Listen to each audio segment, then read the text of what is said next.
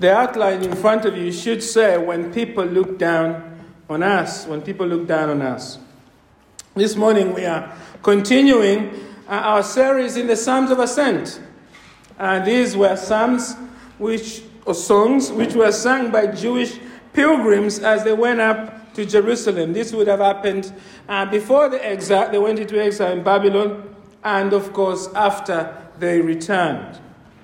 As we've been emphasizing, as we've been going through these psalms, is that the common theme of these songs is that the people of God loved God and the city of God, Jerusalem, even as they faced danger in the world.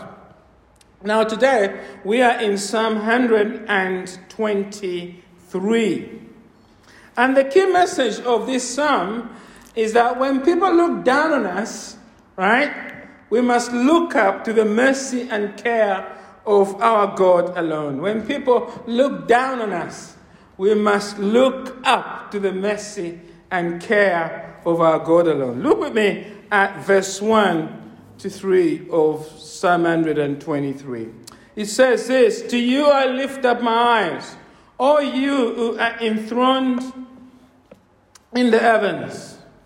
Behold, as the eyes of servants look to the hand of their master, as the eyes of a maidservant to the hand of her mistress, so our eyes look to the Lord our God, till he has mercy upon us. Have mercy upon us, O Lord. Have mercy upon us." We pause there. We notice that the psalmist starts by calling on God for help. He's dialing 999 to the throne of grace. What is the emergency? Well, the emergency we find out as we read on verse 3, isn't it? "For we have had," he says, "have mercy upon us, O Lord, have mercy upon us, for we have had more than enough of contempt. Our soul has had enough of the scorn of those who are at ease, of the contempt of the proud." It seems here that someone is looking down on the people of God. They are treating them with contempt and with scorn. Those are the two words used there. In verse 3, enough of contempt. Again, in verse 4, enough of contempt of the proud. And again, there in verse 4, the scorn of those who are at ease. So somebody is looking at them with scorn, with contempt and scorn. They are treating them like they are less than human. Contempt says, "You are not like us. You do not belong here. What is she doing in this area?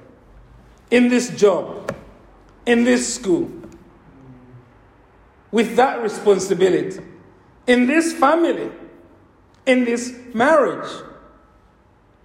In this country?" The list goes on, doesn't it? That's contempt. Scorn is contempt in action. If contempt is people's attitude to us, scorn is the activity that goes with it. It is the shaming people unleash on us. Scorn gives us demeaning names, doesn't it? Covidiots, deplorables, loose cannons, hypocrites, uneducated, anti-science, non-essential. Scorn lets us know by words or action that other people hold us in contempt. And this is what Israel is going through here. Their enemies are looking down on them because, you see, Israel does not have as much comfort and luxury in life as those people do. Look at verse 4 carefully there. It says, "Our soul has had enough, has had more than enough of the scorn of those who are at ease, of the contempt of the proud." The people of Israel are being tormented by those who are at ease. What does that mean? Well, the phrase speaks of comfort, prosperity. Their enemies are living large. People usually look down on us because they have what we don't have. They are rich, well connected, married. We are not. They have smart kids, we are struggling with our kids. They are going places literally with perhaps a health passport already secured. We haven't got one yet. No holiday for us, right? People look down on us for those things, material things. Sometimes people look down on us not because of material things as such. Well, certainly not because of things they have accumulated because of their hard work. They look down on us because they don't like our God-given characteristics. They don't like just how you look. You are not as beautiful as them. They don't like your race. They don't like your age. Often the elderly are looked down upon by young people because they perhaps they're not up to date. Sometimes we see people being looked down on because of gender. So there is those human on human look downs for many reasons. Well, the looking down in this psalm is not only the human on human disdain. Look carefully. It is also about enemies of God looking down on God himself and his people. Look again at verse 4. Our soul has had more than enough of the scorn of those who are at ease, of the contempt of the proud. You know, we should understand the word proud here, and not just in terms of human pride. You know, I am better than you, or I drive a better Ferrari than you do, right? Their pride here is really a crooked heart that enthrones itself on prosperity. They have a heart bent in on itself rather than bending outward to God. You see, people who enthrone themselves in things of this world have no care for the one enthroned in the heavens. That's what the psalmist is getting at. And because they don't care about him, they don't care about his people here on earth. They don't care about heaven. So they don't care about God's people here on earth. They look down on them. They are looking down on God's people because they are looking down on God himself.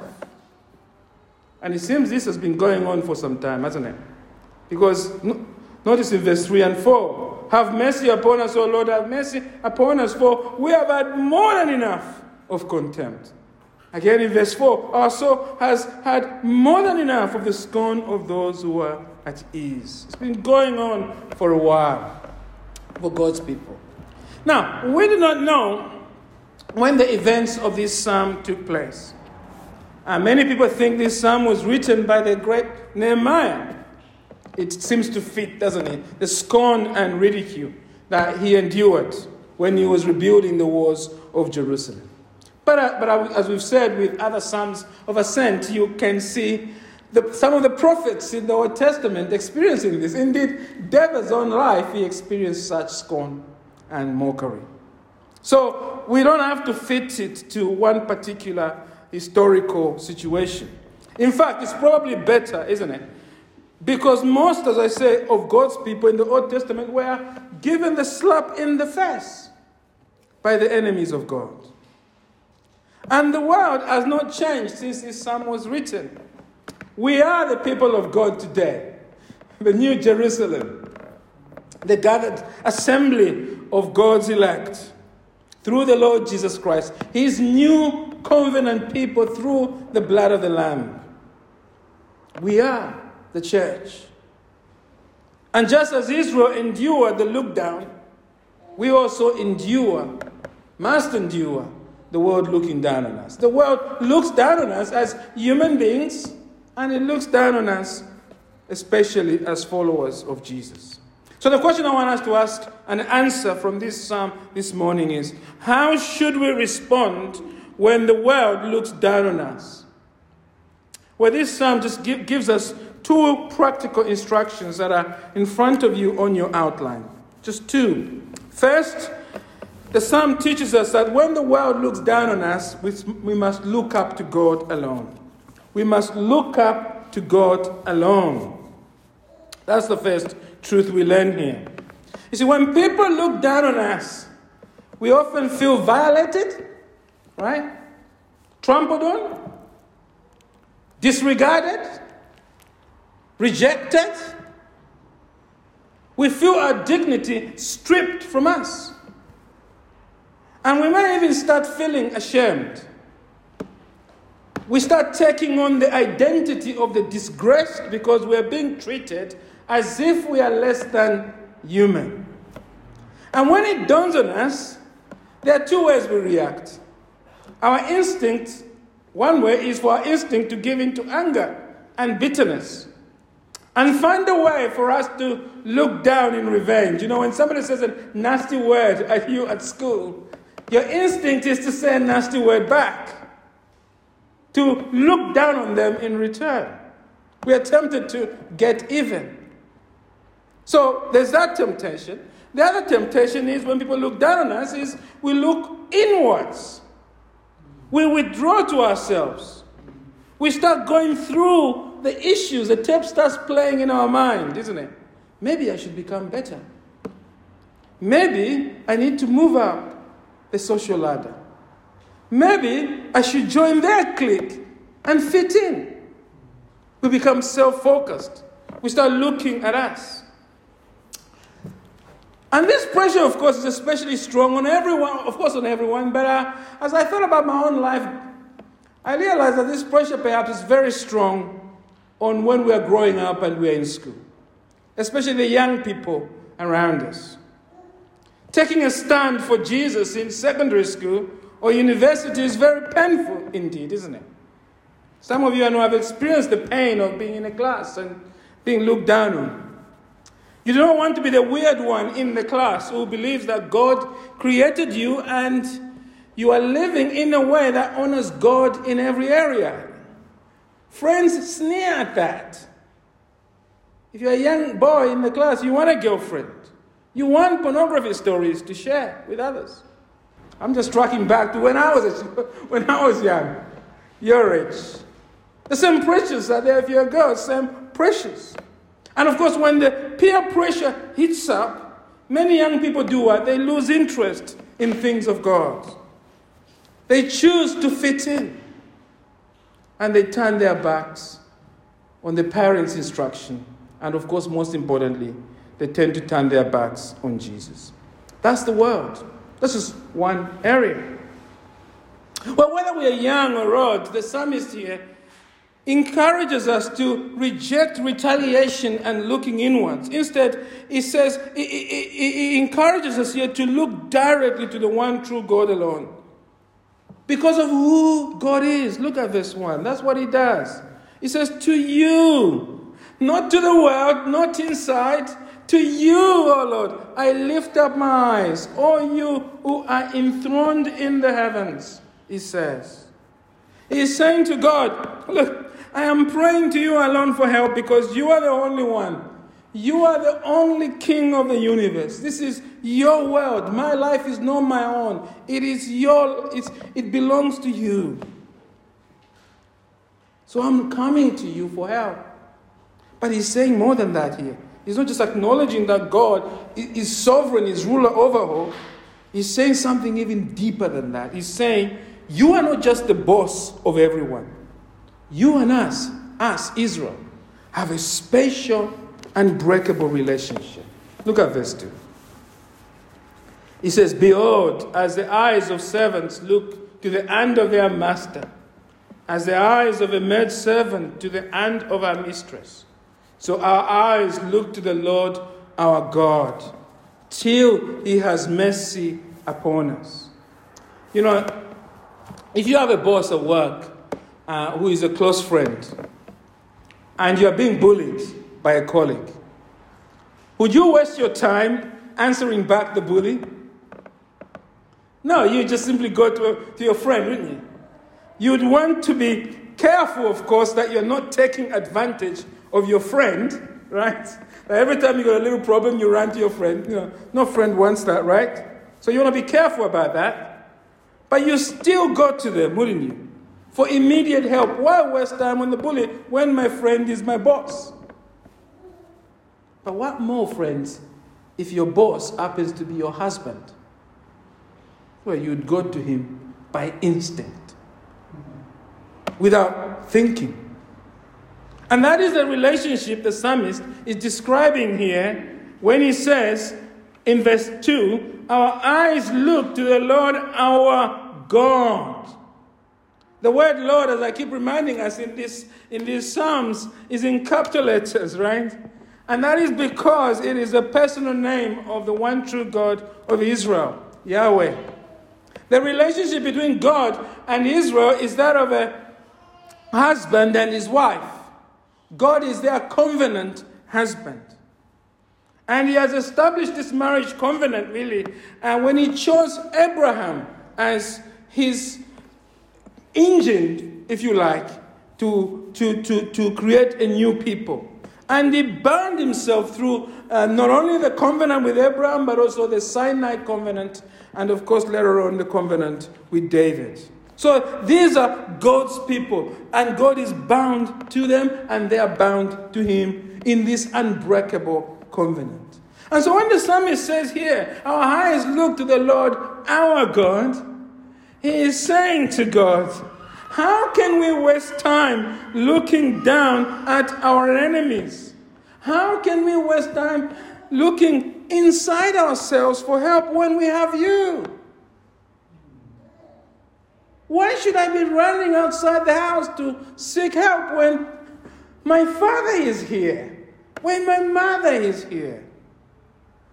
That's how deep the relationship is. And the psalmist, to convey this deep relationship, the psalmist uses two visual illustrations in his prayer to remind God and all the pilgrims praying this psalm of just how special their relationship is to God. Look at verse 2. First of all, he says God is their master and they are his servants. Look at verse 2.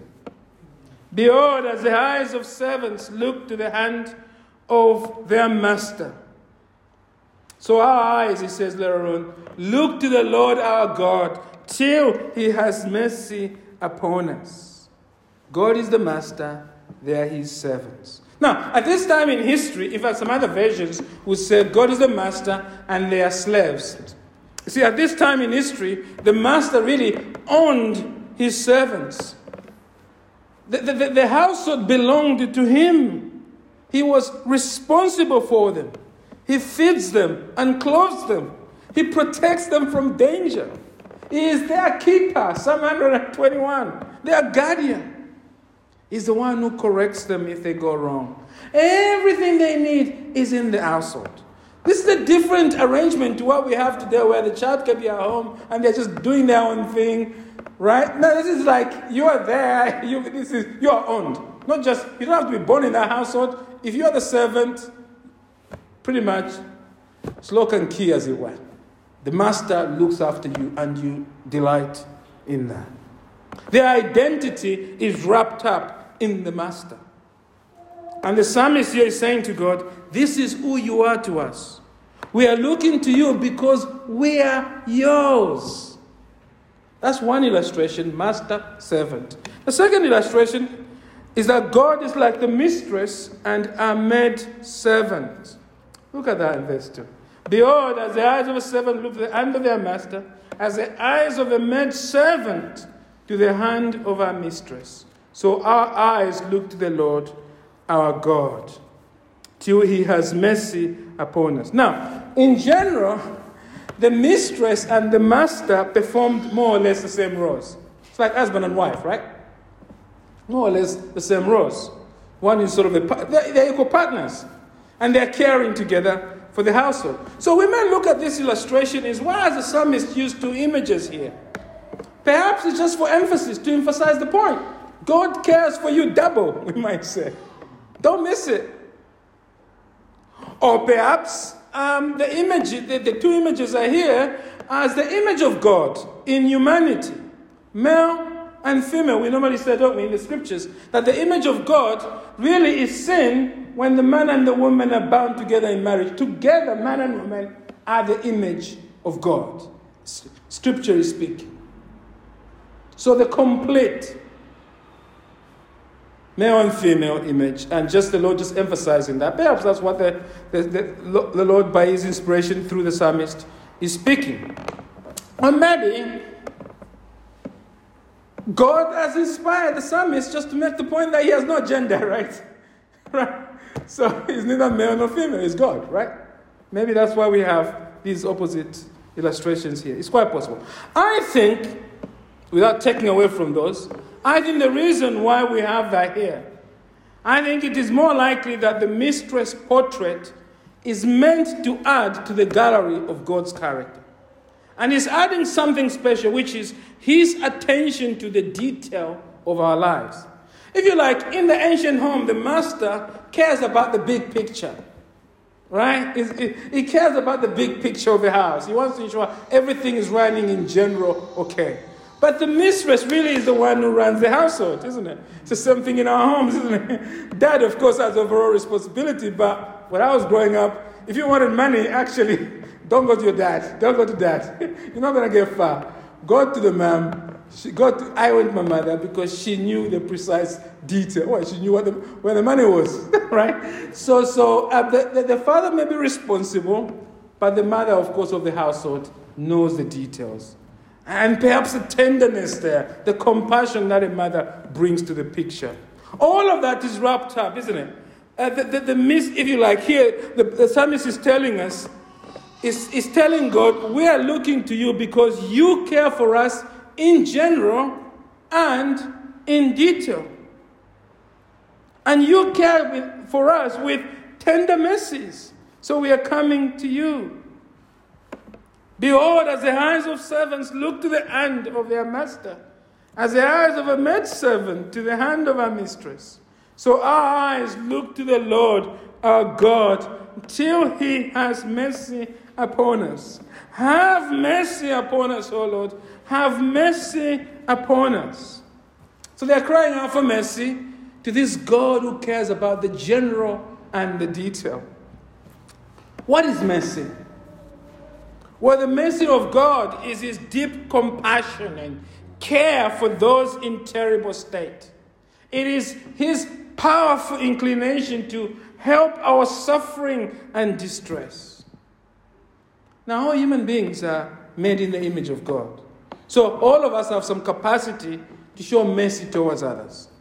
We see it when tragedy happens, isn't it? We see people moved to mercy during tragedies. But you see, when we compare our mercy, right, with God's mercy, our mercy really is a form of cruelty to one another compared to God. It is so infinitely distant from God's mercy.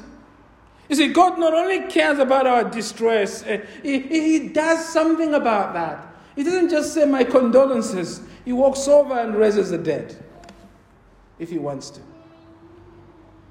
It is a doing mercy.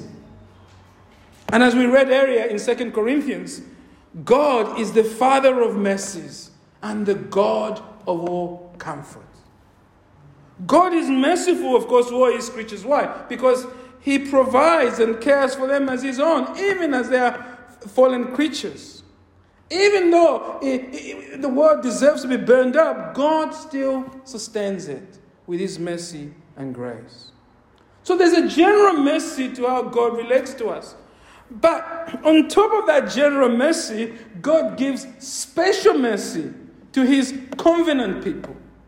Those he has bound himself to, those he calls his household. And this is the mercy that the psalmist is talking about here. Have mercy upon us, O Lord. Have mercy upon us as your covenant people. And the good news of the Bible is that, as we were reminded last week when we were looking at Psalm 122, and as I said earlier, the church of God in Jesus are now the people of God. And so everything the psalmist is describing about the relationship of God to Israel as our merciful God is true for us in Jesus Christ. We read this, if you turn with me to 1 Peter chapter 2, verse 9 to 10. The Apostle Peter makes this very point there in 1 Peter chapter 2, verse 9 to 10. He says, but you are a chosen race, a royal priesthood, a holy nation, a people for his own possession, that you may proclaim the excellences of him who called you out of darkness into his marvelous light. Once you were not a people, but now you are God's people. Once you had not received mercy, but now you have received mercy. Peter there, of course, is using language from the Old Testament book of Exodus, which he now applied, which God, of course, there applied to Israel, but is now applying it to us today who truly belong to the Lord Jesus Christ. Peter is saying God in Jesus has dealt with your sin. Through Jesus, you have now a new covenant. You now enjoy the boundless mercy of God. You have received God's mercy. You are in the kingdom of mercy. If you have truly repented of your sin and are trusting in Jesus this morning, you are now forgiven, loved, and welcomed into this glorious kingdom of mercy forever. You have received mercy. And the question we have to ask is, what difference does this make when people look down on us? Well, two big differences, I think. First of all, it does not matter whether people look down on you. If you're in Jesus, it doesn't matter whether people look down on you. Your identity has now changed. If the world looks down on you, they're just looking down on the Master, who has purchased you by his own precious blood. You see, what ultimately matters is not how the world looks at you. What matters is how God looks at you. We want to know, does our friend think we're it? Well, we should be asking, does God think I am it? Right? What does God make of me? What does God see when he looks at me? And the answer of the Bible is that if you're trusting in the Lord Jesus Christ, if you're truly repented and have surrendered your life to Jesus as your Lord and Savior, then all your sin, past, present, and future, have been cleansed by the blood of Jesus. The death of Jesus has dressed you in the garments of righteousness. God is now your heavenly Father. He genuinely loves you, and he is fond of you, and you are his own precious child, bought with the blood of Jesus. The Lord Jesus is now your King, your brother and friend. He will never leave you nor forsake you. And no matter what life brings, Jesus is always with you, now and to the end of the age, and beyond the end of the age, for eternity. And so as we look at this passage, we realize that there is no need for us to retaliate when the world looks at us. There is no need for us to try and fit in if we're in Christ. There's no need for us to look inward. No, we must look up and see him there who made an end of our sin. We must look up to the mercy of God to look after us. So the first difference it makes is that it doesn't matter. The mercy of God says it doesn't matter how the world looks at you. The second difference this truth makes is this: we can now approach the throne of God with confidence. We can ask him for any mercy we need today, because there's now no barrier between us and God. In Christ, we are already living in the merciful and powerful presence of God. So let us go to him. That's what the psalmist is encouraging us. We must look up to God, you see, because he is God alone who can help us. And in Jesus, we have his mercy. So that's the first point, isn't it? And we've taken some time to explain that. We'll try and move a bit quick on the second point. The first point is that we must look up to God alone, because God is our merciful and caring Master. The question then that arises from that is, how do we do that in practice? Well, that's the second point. It helps us, doesn't it? How do we do that? Well, we must look up to God actively. And I'll try and be brief here. We must look up to God actively. The Psalms are practical, aren't they? We've been reminding ourselves of this. They take the truth from our head to our arms, legs, and feet. They get us doing. They get us acting. They get us active. They are not just here to dish theological truths at us. They want us to do things. And one of the ways the Psalms do this is by the psalmists themselves offering themselves as examples for us on how we should relate to God. And as we look at this psalm, I just want us to flag up three things we learn from the psalmist here about how we should look up to God in practice. The first thing is we must look up to God candidly. Now that sounds like a difficult word, isn't it, for some? It just means honestly. Honestly, we must look up to God candidly. The psalmist here is honest. Look at verse 3-4 again. Just have a feel for his honesty there. He says, have mercy upon us, O Lord. Have mercy upon us. For we have had more than enough of contempt. Our soul has had more than enough of the scorn of those who are at ease, of the scorn of the proud. You know, the psalmist is honest before God. He's pouring out his pain before God. And as we pray this psalm, we should do the same, isn't it? We should come to this psalm asking ourselves personal questions, isn't it? Has someone been mean to you? Do you feel people are looking down at you at your place of work because of your background or your socioeconomic background or your race? Perhaps you are in some position of responsibility. Are you hearing some painful back chatter, as it were?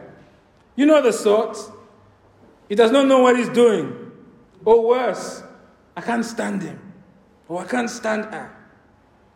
Or perhaps you're single and you have relatives and they're saying things, passing those subliminal comments. When is she going to get married?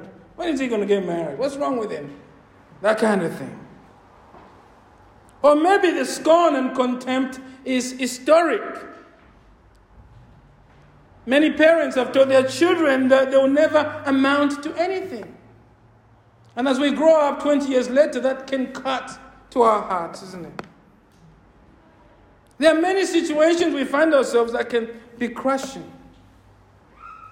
And of course, as we talk about feeling looked down upon, we have to remember that sometimes we can feel that the world is looking down on us without the world actually looking down on us.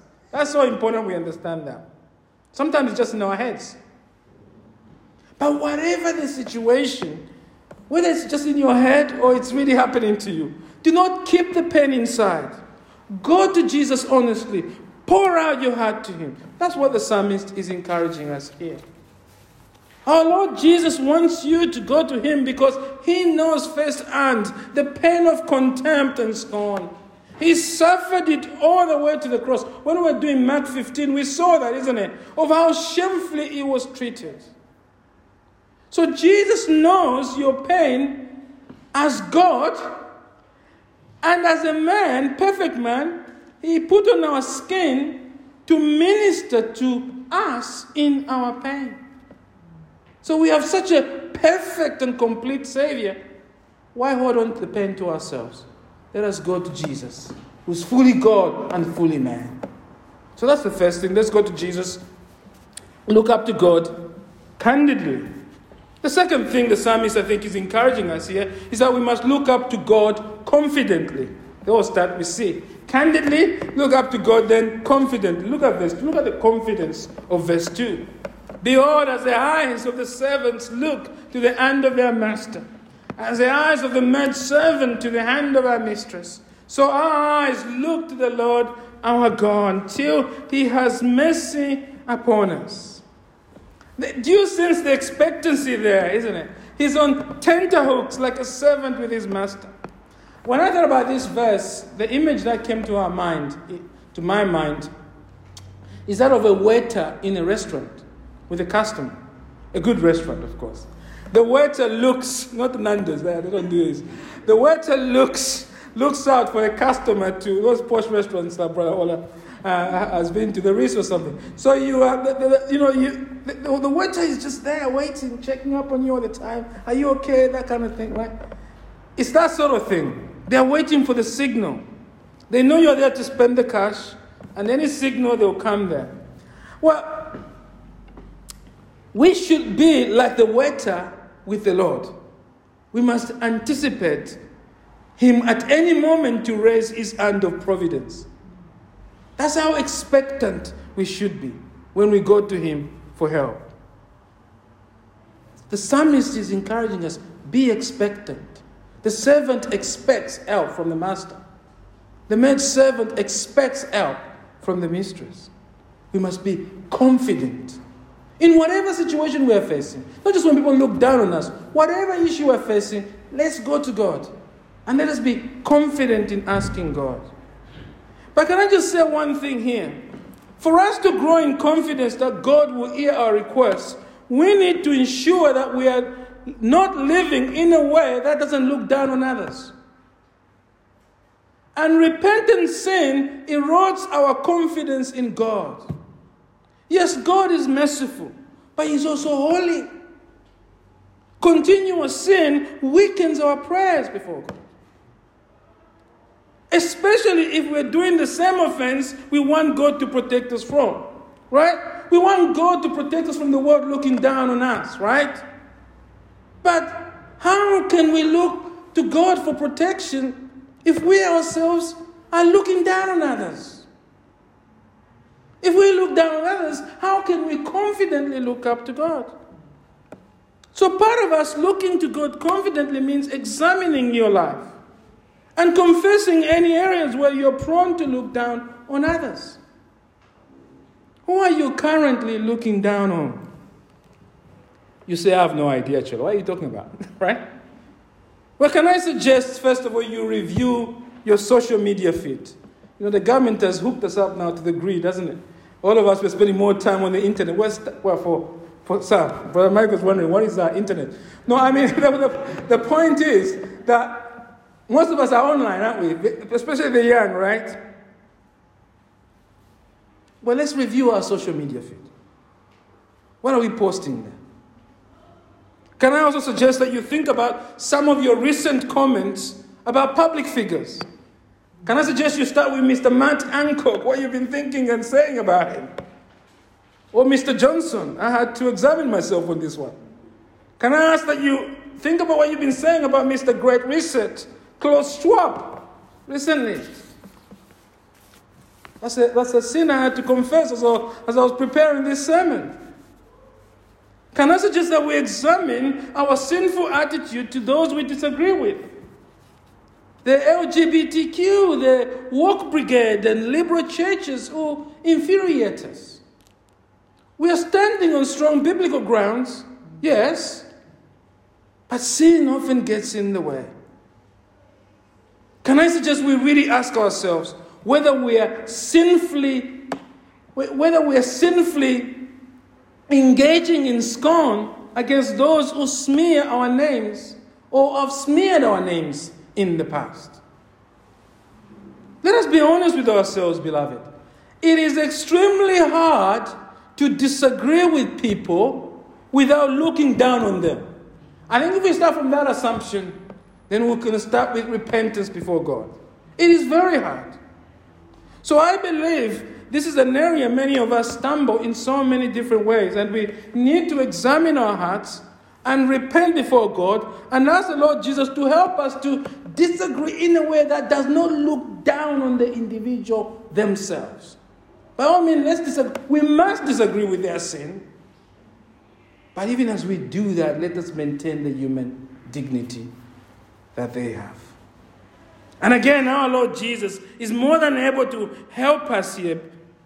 Because when He faced our scorn and our contempt, He never demeaned us as individuals.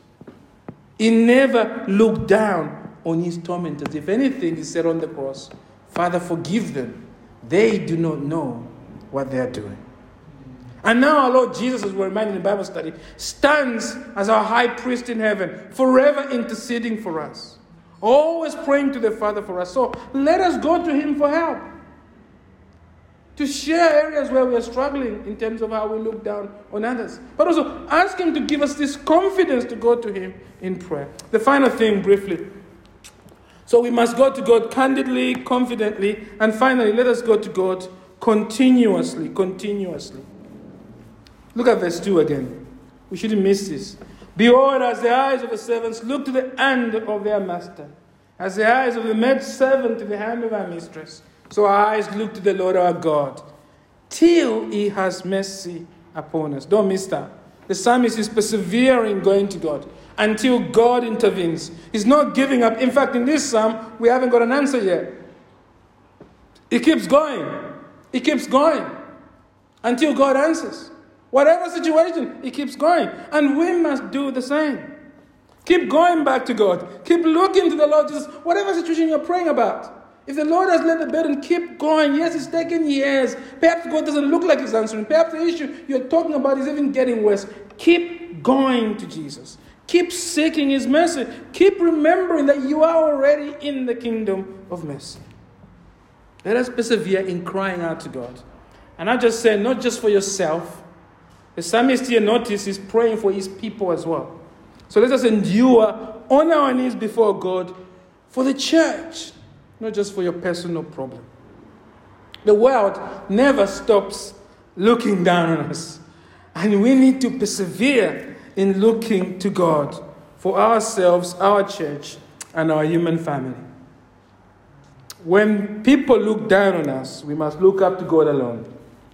Let us look to our merciful God candidly, confidently, and continuously. Amen.